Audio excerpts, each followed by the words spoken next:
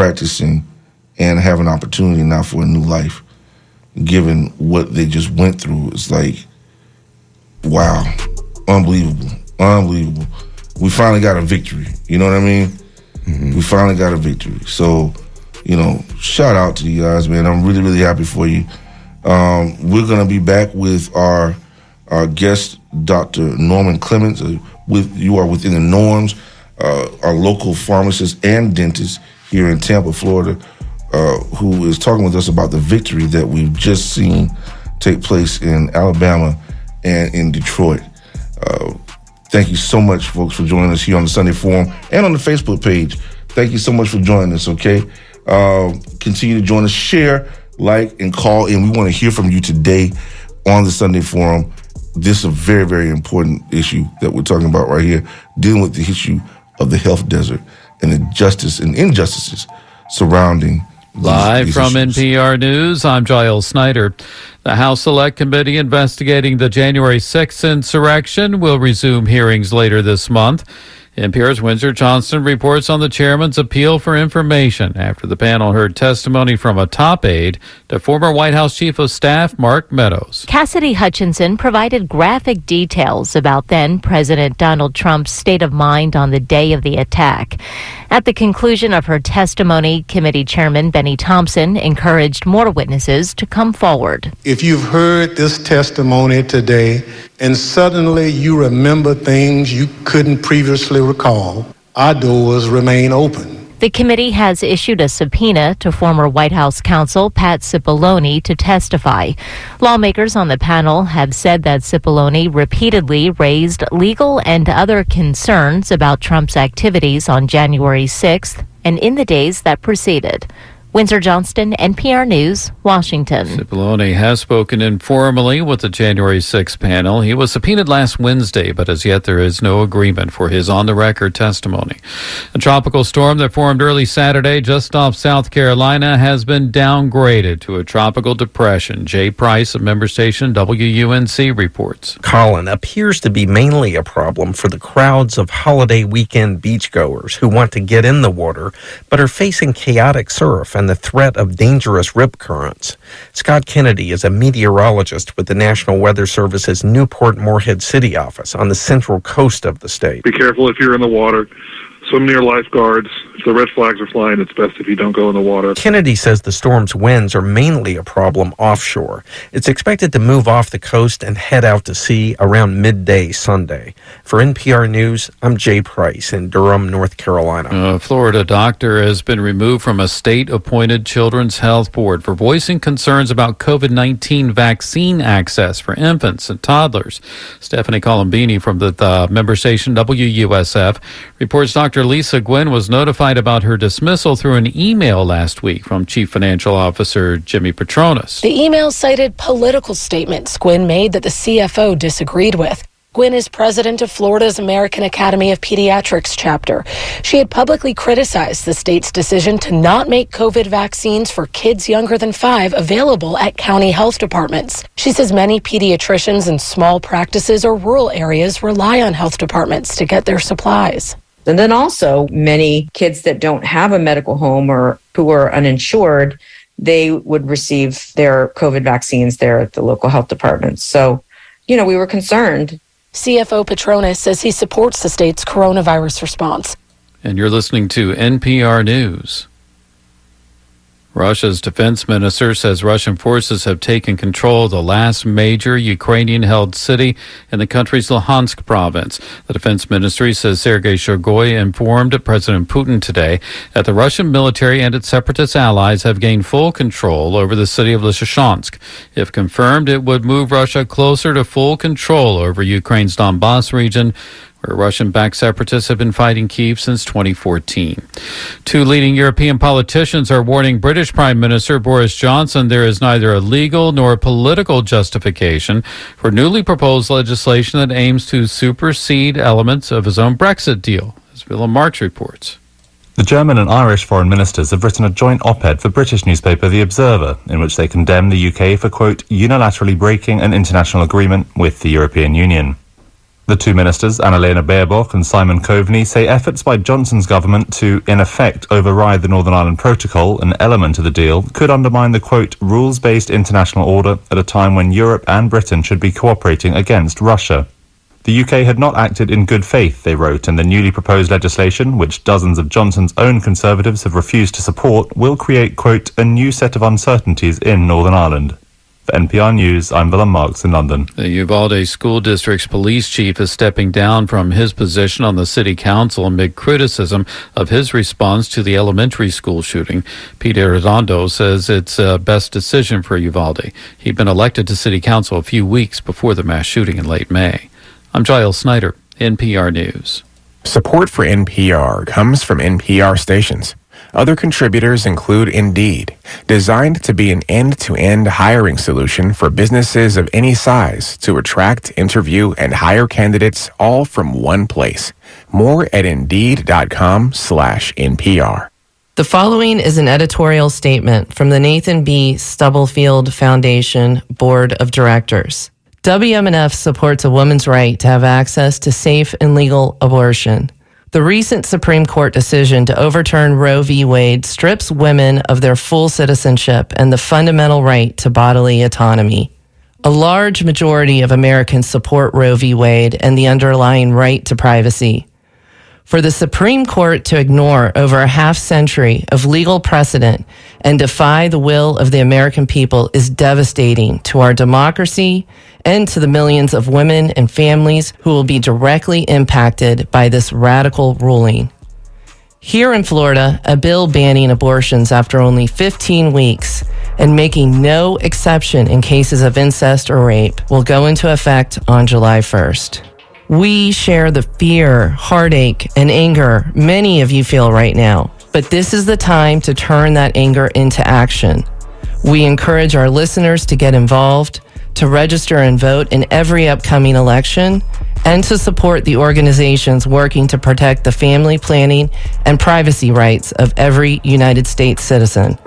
To join with those organizations, go to WMNF.org/ROE, R-O-E. Hi, I'm Jennifer McStritus, Chair of the Diversity and Inclusion Committee. Tune into 88.5 FM and WMNF.org to hear interviews with our volunteer programmers, music you won't hear anywhere else, and informative news. Our Diversity and Inclusion Committee is excited to connect with organizations and individuals that support our local area. Thank you for keeping our community strong, and we want to help you make a difference. Let's do this together by emailing diversity@WMNF.org. Hey, this is D-Rod the Poet from Poetry Is, Sundays at 8 p.m. on WMNF. Check out our community's next Poet of the Month. 15 miles of Wish You Were Here, first gateway to Tampa, sweet times on the river, and a plunge in Sulphur Springs. Nebraska Avenue, glory of the 20s. But Tin Can tourists left before we were born. The high flume ride was scrapped for Alpine Liquors. The fancy arcade made way for a dog track. That was Gianna Russo, July's Poet of the Month. Hear the whole poem, learn more about the artist and how WMNF supports its local art community at WMNF.org.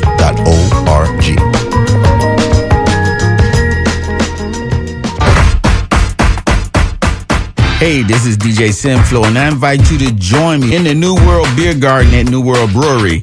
These 2-hour events began at 6:30 on both days. So again, come join us on July 13th and 20th at New World Brewery, located at 810 East Skagway Avenue in the area of Bushin, Nebraska and Tampa.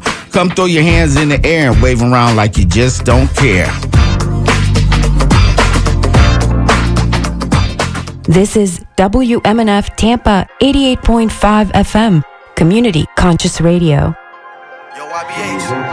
And we are taking your telephone calls here on the Sunday Forum. My name is Patrick Mabili, sitting in with your host, Walter L. Smith II. We were talking about the federal case, the Supreme Court ruling exonerating the doctors who were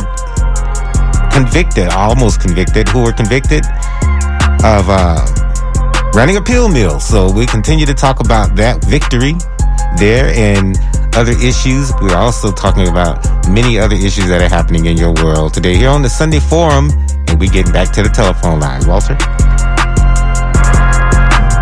All right. We're back. Mabili,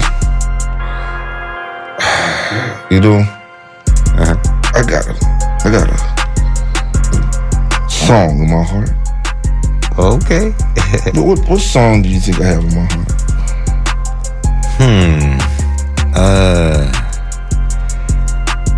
That's a hard one. You go back so many decades. Don't I? You know, a song comes to mind that hits me is like, I can't go for that. Oh, okay. But this one right here, I want to do this one because you know, it was done by our beloved Hall & Oates originally, right? As everybody knows. But this one in particular, you know, is one that was done by CeeLo Green, right? And it was done in the basement, I think, or the garage of Daryl Hall's house, actually, right? And so I just have this song in my heart that I really want to play today on the Sunday Forum, and I hope that everybody will enjoy it. It's CeeLo Green and Daryl Hall right here on the Sunday Forum. I can't go for that. Ready? Yes, sir. Let's do it. Yeah, that's it. Go for that. I can't go for that right here on the Sunday Forum, folks.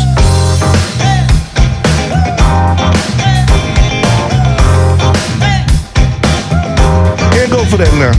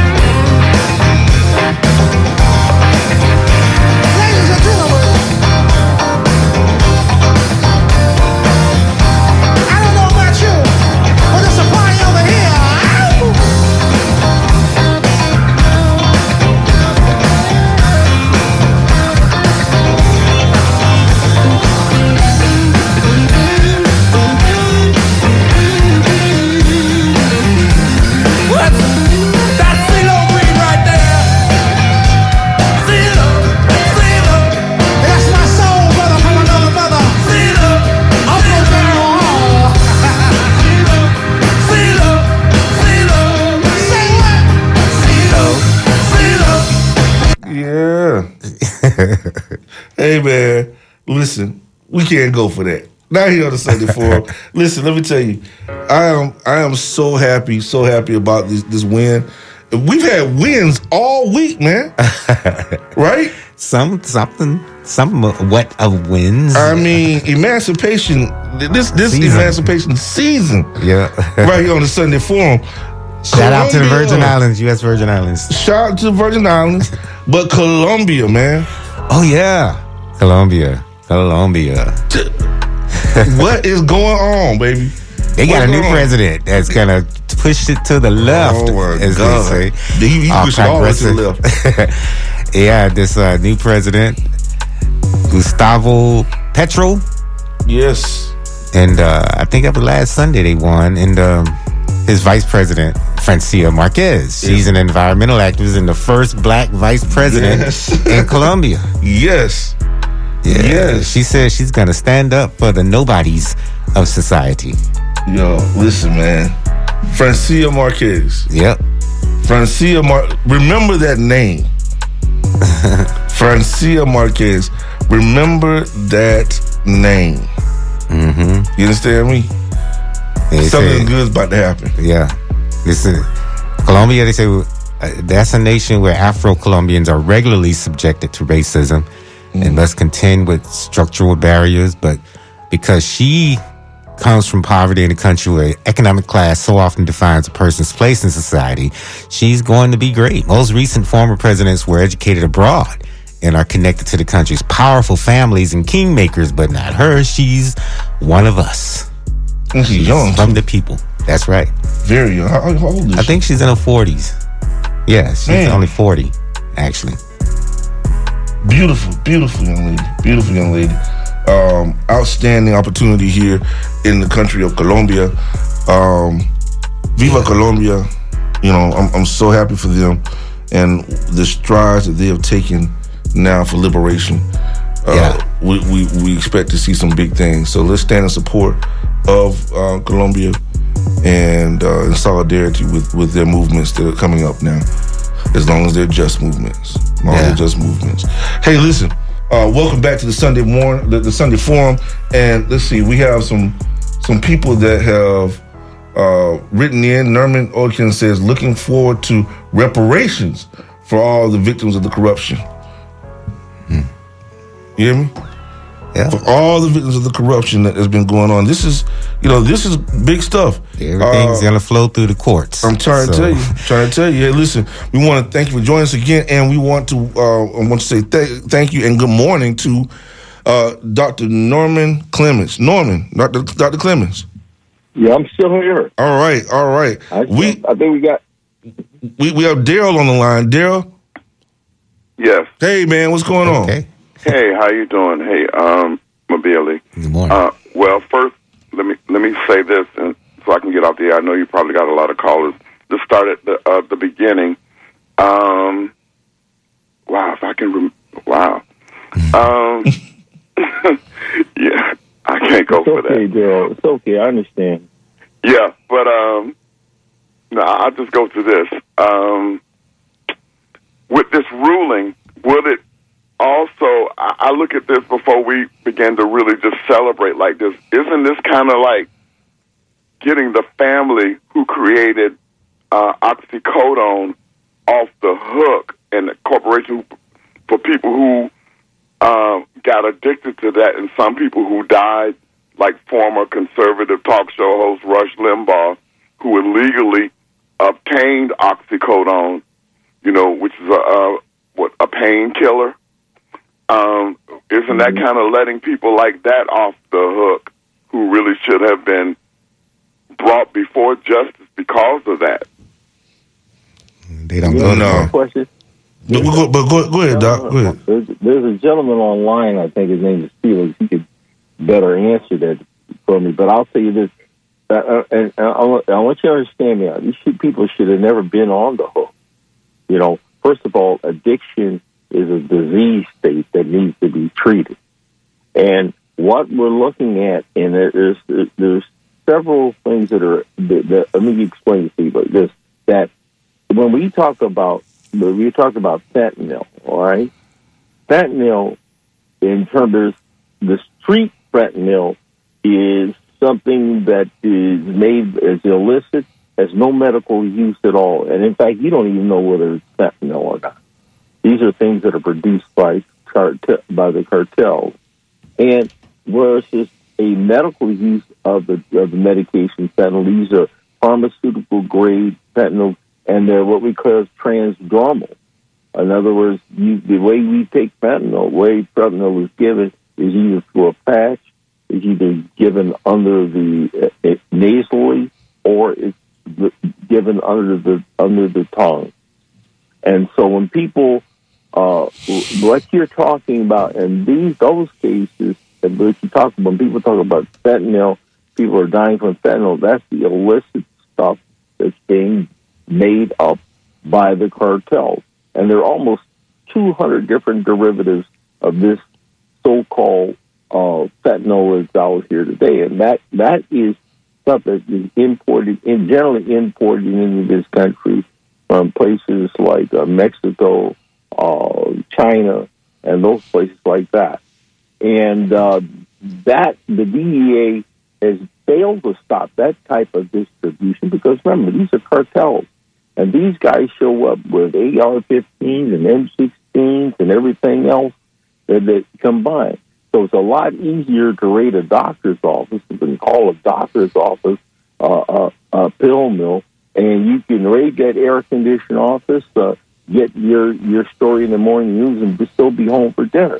You go after these cartels, that's a different story. That is one thing that has the failure of our government to stop these things, stop these illicit products, and most importantly, the fact that they're in bed with these people who produce the opium. If you look at the report called the SIGAR's report, SIGAR stands for the Special Inspector General for Afghan Reconstruction. John Sopko. This is a report made by the Special Inspector General of the United States of America, who say, "Can you see by the dawn early light?" And they found that when the United States was in first of all, the DEA lost $8.6 billion in which it was to use to stop the opioid trade. In fact, much of that money went to support the opium, the poppy growers who were converting that to heroin. We went from, when the United States got to Afghanistan, it was 7.8 thousand hectares of poppies in production. When they left 20 years later, the United States of America had created 328,000 hectares of opium, of poppy production in Afghanistan. And they protected the poppy fields. And they gave the Afghan government $147 billion to hide drug dealers, drug cartel dealers that were bringing that stuff from here, from Afghan into Europe and into the United States. So now, you know what? And they lost. There's the fentanyl that is being used. Is it just a patch, which would be proper? But the cartels bring in is the dangerous powdery form, and is made in China, but it's usually the Mexican cartels that smuggle it into the United States. And you're saying that this government can't fight Mexican cartels? Exactly. They have allowed this stuff in here. And in fact, anytime you hear fentanyl is not given orally as a tablet. It's not at all. Okay? The stuff that you see, that's when they talk about fentanyl, first of all, they don't even know what it is. All right? It is some derivative of fentanyl, but it's brought here, it's illicit, and it's brought here through the cartels, and it comes through Oklahoma. I think it's from India originally. Look at You Are Within the Norm. There's an article we wrote called "Your Doctor is Not a Doctor or Pharmacist is Not the Cause of the Opioid Crisis." Look at the Oklahoma trial that they had, the Oklahoma Big Pharma trial, and there's a guy named Bruce Bigley. that talks about this and how this distribution takes place. And this report that he reads from comes from the United States Drug Policy Office out of the White House. Better take some more calls. We got another caller that was waiting for over an hour. Go ahead, caller. Caller? Caller, can you hear us? You're on the air. I guess they got tired of waiting. Yep. Hold on. Yep. Oh, go ahead. What's up, brother? What's up, brother? African? Uhuru, bro. What's going on, brother Africans? All right, check it. I'm going to try to be quick as I can. So one thing I want to clear up, the African People's Socialist Party is not a Pan-Africanist movement. We don't have no Pan-Africanist flag. We are African internationalists, and the flag, the Uhuru House that faced the attack from some colonizer yesterday, should be understood in that context as, we're African internationalists. And I just wanted to correct that from my brother Mabili, and Chairman of Mali, who founded the African People's Socialist Party 50 years ago, would make the same point. So we are African internationalists, not Pan-Africanists, and there wasn't an attack. But I wanted to say I really appreciate this show. I've spoken over and over again on this show, Sunday Forum, like me, for over 20 years, and have always done the best I could to point out that the struggle we face is against colonialism and the colonial mode of production, even in the context of this thing with these doctors who the colonial government vilified, criminalized, stripped of their profession, license, freedom, etc., is all a part of the colonial mode of production, and we have to always focus on how we can attack, break down, topple the colonial mode of production so that it does not affect these doctors, does not affect people who have these environmental, I think Walt talks about, I can't remember how Walt phrases it, but the environmental struggles, the food deserts, and what have you, is all a part of the colonial mode of production, just attacking one piece and one part at a time, even though we do get small victories like the one we're talking about in this particular show today. We have to always focus on topping the whole thing. And in that vein, I want to say that there's another victory we should celebrate. It's more local. It's the victory to the Arthur Green Jr. family. Lena Young Green, Kurt Young, Owen Young, Kareem Young, and Arthur Green III. All of them, I hope, can somehow rest a little bit better knowing that the city settled finally after 8 years. The city of Tampa, in the form of the Tampa Police, under the leadership of Jane Bull Connor Castor, or Jane Cover-Up Castor, whatever you want to call her. Some people call her mayor. But she, under the leadership of Jane Bull Connor Castor, the police killed Arthur Green Jr. on Central Avenue. And now, 8 years later, they just settled the case with the family, so the family doesn't have to go through that legal process anymore. But that's not enough for the family. And Jane Castor, the police, nobody ever apologized to the Young Green family for killing Art Green. Art was sick. We're talking about medical stuff. Medical. Arthur Green Jr. was sick. All he needed was some help, but the police gave him handcuffs and a chokehold and killed him, just like the people did George Floyd in Minnesota.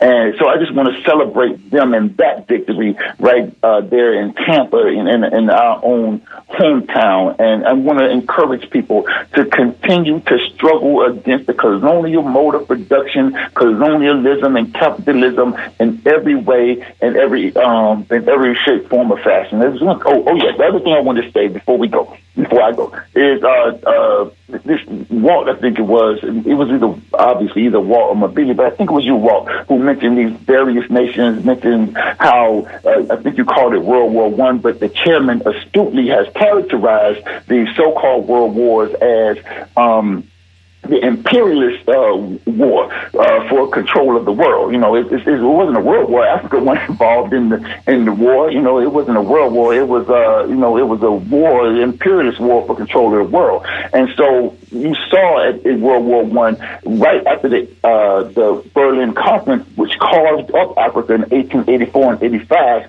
for the purpose of the colonizer, you saw these, what some people now call nations, but there's only one nation of African people. It's the African nation. We are not defined by the colonial borders imposed on us as a consequence of the Berlin Conference, which, by the way, had no Africans present. It was just all the white people sitting around carving up Africa so that they could figure out how to do it so-called peacefully. You understand? And so, say again, brother. I understand what your concerns here, but. Well, let me just finish what I'm saying, because I'm gonna jump off. Let me just finish what I'm saying. Go ahead. Mm-hmm. Go ahead, brother. Let me just finish what I'm saying. I'm gonna jump off because y'all have the rest of the show, and I just want to there were several things here, like Mabuli astutely pointed out. I've been waiting for over hours. There's a lot of stuff said, and I just wanted to say something about those things. We're not many nations. We weren't Nigeria before Francis Shaw came around and said so. We weren't Cameroonians before the Portuguese showed up and saw shrimp on the coast. And Cameroon is the French word for shrimp, Cameroonians or something. And now we little shrimp because the white people say it. So no, we've always been Africans, and we are one nation, one Africa, one nation, and we have to unite that way, fight that way, and overturn colonial mode of production and end all of these little problems that emerge from that big fundamental contradiction. All right, thank you so much for letting me share, and I appreciate the time. I really do. All right, brother African, you got it, man. All right, brother. Hey. It would be nice to see a United States of Africa, because that would reverse years of colonial rule. Yeah, the AU is working on that. Mm-hmm. The African Union is working on that. I hate to see them fire Ericana Quo, who was the ambassador that was talking about that whole thing and really holding people accountable for that.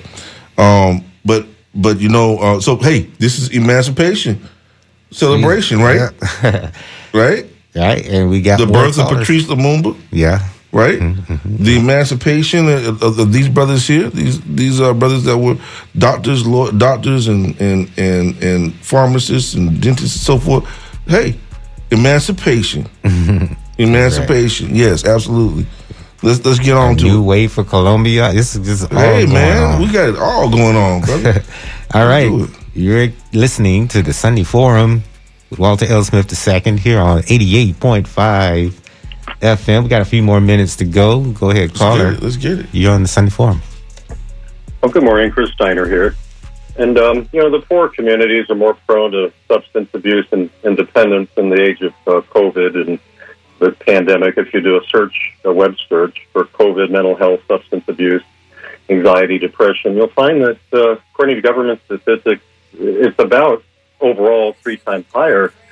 And this is really covered really well in the last edition of The High Wire with Del Bigtree at thehighwire.com.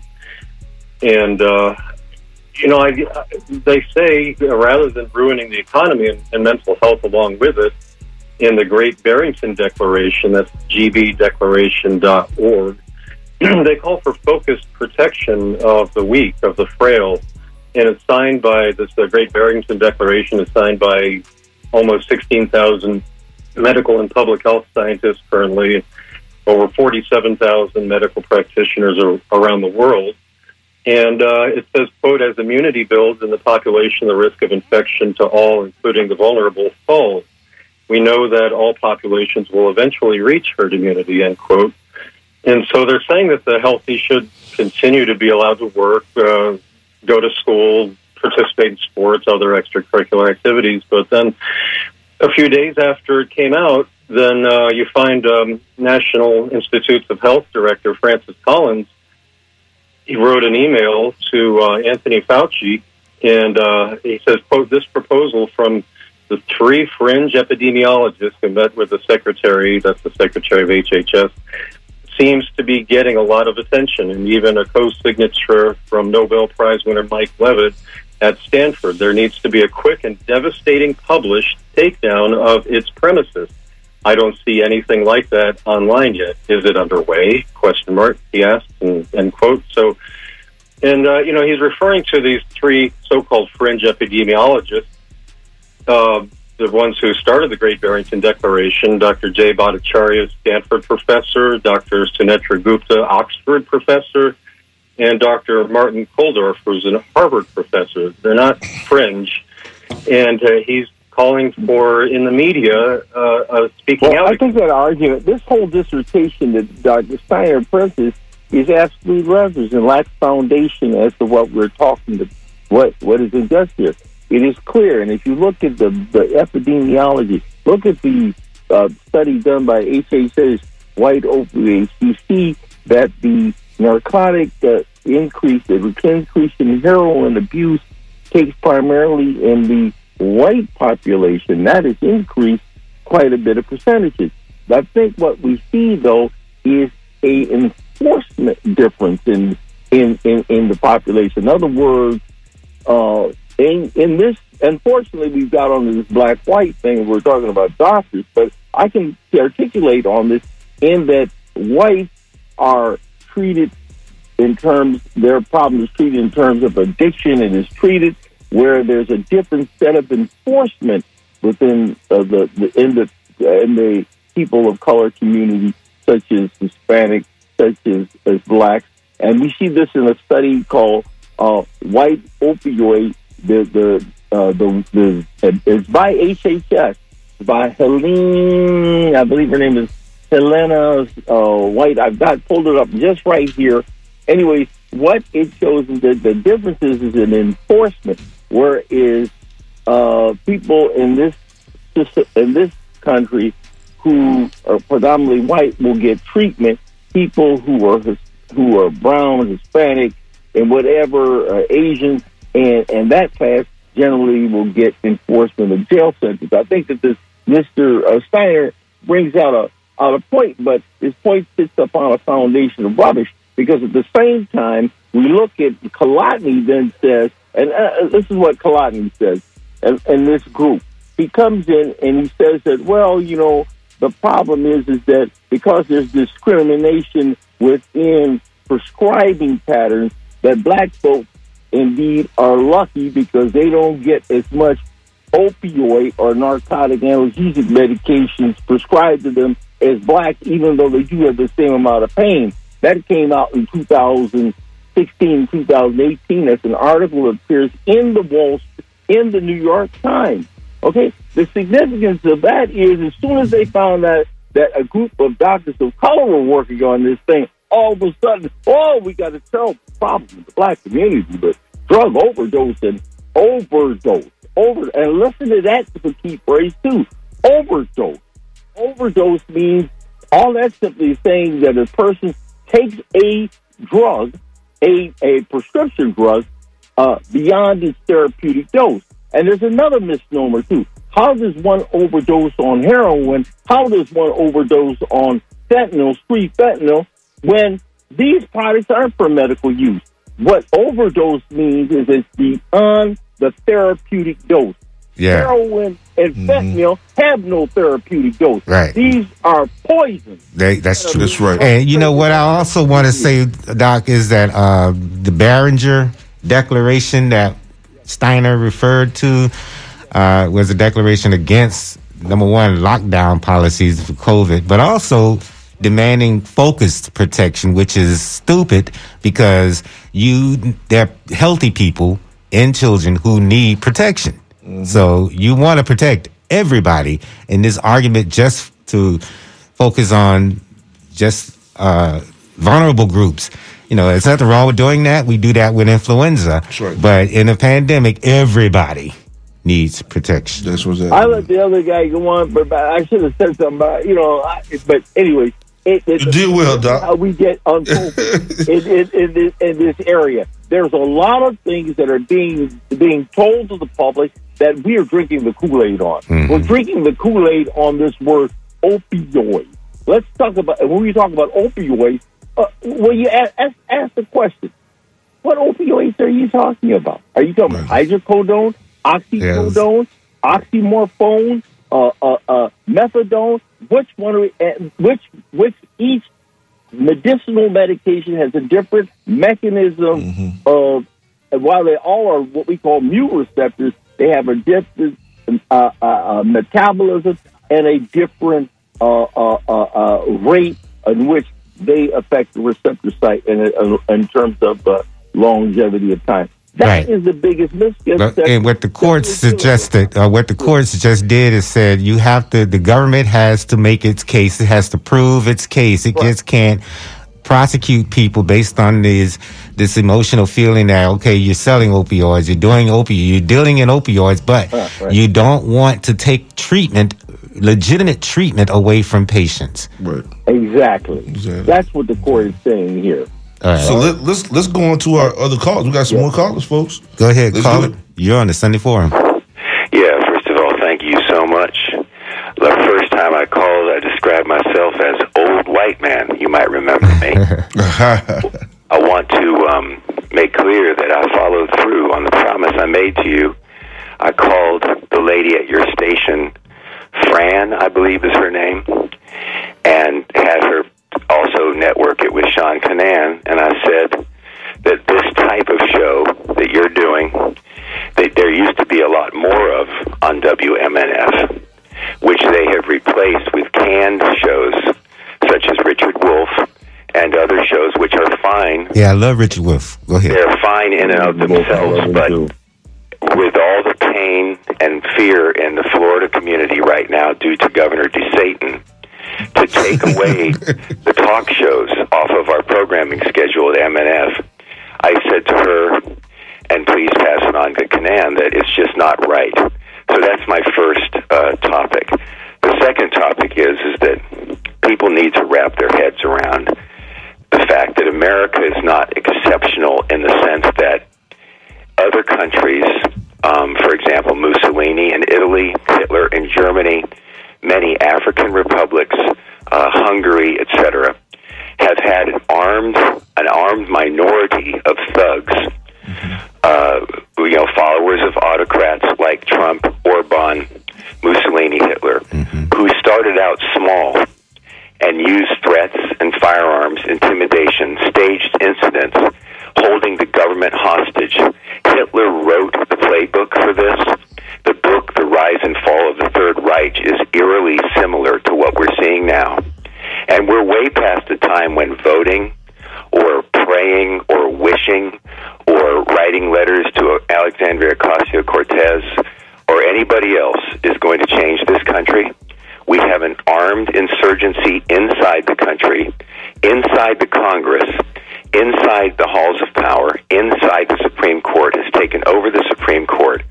And unless we realize that there is a civil war going on right now, and that the Trump cult and the right-wing so-called fake Christian theocrats are winning big, and unless we start fighting, as Malcolm X said, by any means necessary, all of us, white, black, brown, yellow, green, whatever, if you're progressive or even just a classical liberal, you are going to become roadkill unless you start fighting back by any means necessary. And that's all I'm going to say. Thank you very much. We appreciate that. Can I say that. something here? I do understand the brother's concerns about what's happening now, but he's wrong again about Hitler started this. If we really want to go back, we can go back as far as way back in the terms of Christopher Columbus. Well, we said that earlier today. Yeah, that's right. I understand that. I mean, I've been taught. Also, we can go back to the invasion of the British imposition of opium into China, and that has its own ramifications, which we suffer today. Again, we know I appreciate the brothers calling in about liberation, and other brother call. I've got Steiner here, but Doc, we were talking about what was happening in terms of the quote-unquote dispelling the so-called opioid crisis there, and how legitimate medications that are prescribed to people, prescribed to individuals for the treatment of pain, and particularly chronic intractable pain, is not getting in the doctors, such as Felix Musella, such as Dr. Herbert, who I believe is on the line, are being punished for prescribing these sort of type of medications to patients who are suffering, particularly from sickle cell disease, that's the worst. Which is an intractable pain disease, and the people who have suffered from this particular type of disease are being criminalized. Right. Yeah, but the through line that I think the last caller was trying to make is that these issues are exploitable by those who don't have every group's best interest at heart, and there's some danger in all of that. We don't take the playbook. Maybe it wasn't written by Hitler, but definitely the Nazis. And we've seen them study that era in this country, and it looks like they are trying to repeat a lot of what had gone on. Of course they are. Let's go to our next caller. All right, caller. You're on the Sunday Forum. Yeah, this is Herbert calling from Philadelphia. Herbert, how you doing? Good. I'm an attack physician. Also, and I've been involved in trying to expose the United States government's attack on physicians of color who prescribe controlled substances or treat colored patients, black, brown, and it has gotten real bad in this country because there are very few physicians who were able to get into medical school in, the 1980s, 1990s. It was a different time. And now the ones that succeeded are being marginalized or disenfranchised through loss of licensure or incarceration. And there's over 2,000 physicians that have been arrested nationwide. And so I wanted to call and let your audience know that this has become a huge problem in the United States, and we need the average community and the grassroots community's help in creating awareness and addressing the issue. Won't the abortion ruling create even more danger for medical personnel, especially doctors? True. Yes. Very true. They're talking. Oh, my bad. Shoot. My bad. I do apologize. We have another caller on the line. Go ahead, caller. You're on. Damn it. I know, right? Hello. No, hey. Yeah. Can you hear me? Yes, we can. So, Rob, man, let me tell you about my friend's experience, Dr. Dre. They had the DEA go in and shut him down, and not because he's in addicted medicine and all that stuff with them opioids and all. The DEA several years ago and came in and raided his house and all this because he had records. They say he's supposed to have records where he had, and came and raided, tried to shut him down. I had to save the brother. He's from Tampa, a great doctor, one of the top doctors that addicted medicine, worked on the Indian reservations, have alcoholism and all that. And I'm telling you, man, y'all just not finding out. But this been going on for decades. And they use that against black doctors, especially ones that were dealing with, because this thing was not to try to prescribe, but to get to the underlying reason for addiction and stuff like that. And so I'm just telling you, y'all are on the point now, but we had my friend, I had to save him legally from the DEA and everybody else because they have to be registered with the DEA and all that when they prescribing that. So I got a personal friend of a doctor friend of mine, Dr. Gray from Tampa, Florida, with the grade school with Enhance. Yes, sir. Yes, sir. So I just wanted to tell you, man, I appreciate the show, Walt. Hey, man, no doubt. Man, no doubt, no doubt. You know, Joe, I knew Dr. Gray, and good, excellent man. Yeah. And a lot of brothers and sisters have lost credibility and stuff like that because of these silly assertions and accusations that were made. Sure, did people make it bad for other folks? Sure, they did. Of course, they did. But they failed. You can't be lazy with your investigations. You cannot be lazy with your investigations. It's just like they say in engineering. It's the same thing in engineering. You can't be lazy. You go from one monitoring well to another monitoring well, you're gonna get a different reading. You can't be lazy in your investigations. But trust me, this has got to go on, and like I said, it's back to the appeals court to see if they can appeal what was left questionable. Go ahead, caller. You're on the Sunday Forum. Hello, is that me? Yes. I want to say that for us parents that have children with addiction issues, there's help. I go to an Al-Anon meeting, not Al-Anon for alcohol, but Al-Anon for narcotics. Please, parents, look it up. It gives you a new life. Yeah. It's called Al-Anon. Thank you. Al-Anon. Yeah. Thank you very much. Thank you. We appreciate that information. 813-239-9663. We're in the last 6 minutes of the show. Go ahead, caller. You're on the Sunday Forum. I would be on the Sunday Forum. What's up, fellas? What's up, Ron? Hey, man. Good show. Excellent.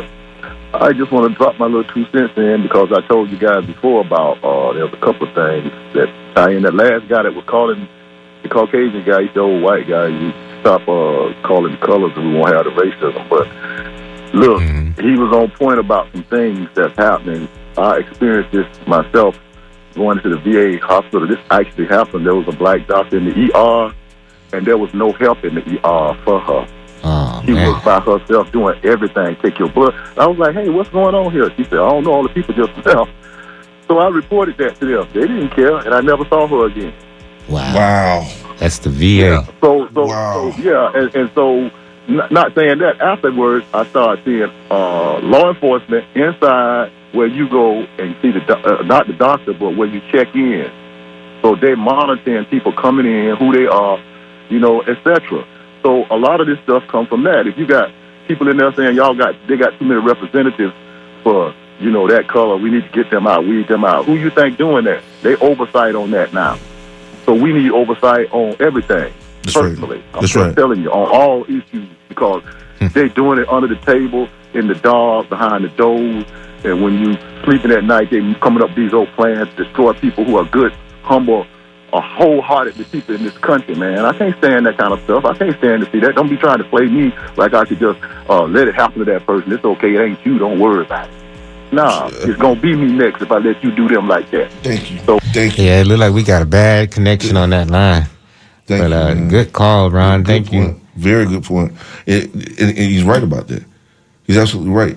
And I hope people are listening to what's being said here, because everybody has pointed out the issue of an oppression. This is oppression, right? The ability to medicate appropriately is one, because there's a need. But then the other part of that is the people who are qualified to be able to dispense appropriately and prescribe appropriately are being taken away from us. You understand? When they are taken away from us, then that means we are not getting the proper medications. We are not getting the proper physical treatments. We're not getting all those things that we're supposed to get if they're here, versus if they're not. And they're taking that away from us, forcing people to not be able to get to the doctor or do follow-ups and so forth because it's so far away. We have these disparities for a reason. And transportation is expensive as well to the doctor. Man. If you're taking ambulance, you're through. Go ahead, caller. You're on the Sunday Forum. Caller. Can you hear us? Go ahead, Doc. Look like you got the last word. You got the last word, Doc. Well, as I said, I think that what people need to understand is, again, this is a case that's what's happening where we have doctors who are treating intractable pain, cancer pain, people suffering from sickle cell, people from suffering from severe injury, and they are treating these people with dignity and respect and prescribing. What the government did in these cases was prescribe this fictitious guideline set forth by the CDC of a 90 morphine milligram equivalent, which is a unscientific guideline, which has nothing, and these are FDA medications being prescribed. And what the DEA has been able to do, and this, remember, in this, what this court said strategically, there's a scienter clause in 940, meaning that you have to have some sort of guilty mind and mistrust whatever, knowingly and intentionally, illegally give these medications for somebody to get high or to abuse. In fact, what all these doctors have been demonstrated doing is treating patients for pain and chronic pain, and the DEA and the drug enforcement agents was able to criminalize the medical procedures, and the United States Supreme Court in a 9-zip decision said, "Stop! Enough is enough." All right, so you have to prove it. The burden is on the government to prove. Thank you. Overreach, massive government overreach. Yeah. Well, this is this is where we are. Yep. This is where we are. Some victories and some setbacks, but the fight goes on. But this is what it looks like to fight. Yeah. And win. If you don't fight, if you only a battle, you won't win. And if you don't fight, you forfeit all your rights, your dignity to your enemy. That's right. That's right. Yeah. You conceded everything. And read YourWithinTheNorms.com. Yeah, you are now within the norms, man. Definitely. Listen, Dr. Norman Clements, everybody. Listen, a FAMUan. Very, very important. Graduated from University of Michigan, got a master's University of Florida. Hey, listen, thank you so much. We really appreciate you being here with us, Doc. Thank you for joining us, everybody out there. Yes, sir. We're glad to have you with us. And listen, folks, as always, from our voice to the radio waves, to the hearts and the minds of the people, we love you, and there's absolutely nothing you can do about it here on the Sunday Forum. We want you to enjoy your 4th of July weekend. Be safe. Be safe. Be around your loved ones. And hey, for God's sake, we want to see you next week on a Sunday. If you want to write the Sunday Forum, you can write us at Facebook. Let's go online and share information with Sunday Forum at Facebook. Thank you so much, man. Appreciate it. Thank you. And thank you for listening. Thank you for joining us here on the Sunday Forum. Up next is the Post-Martin Hootenanny, following headlines from National Public Radio. This is WMNF Tampa.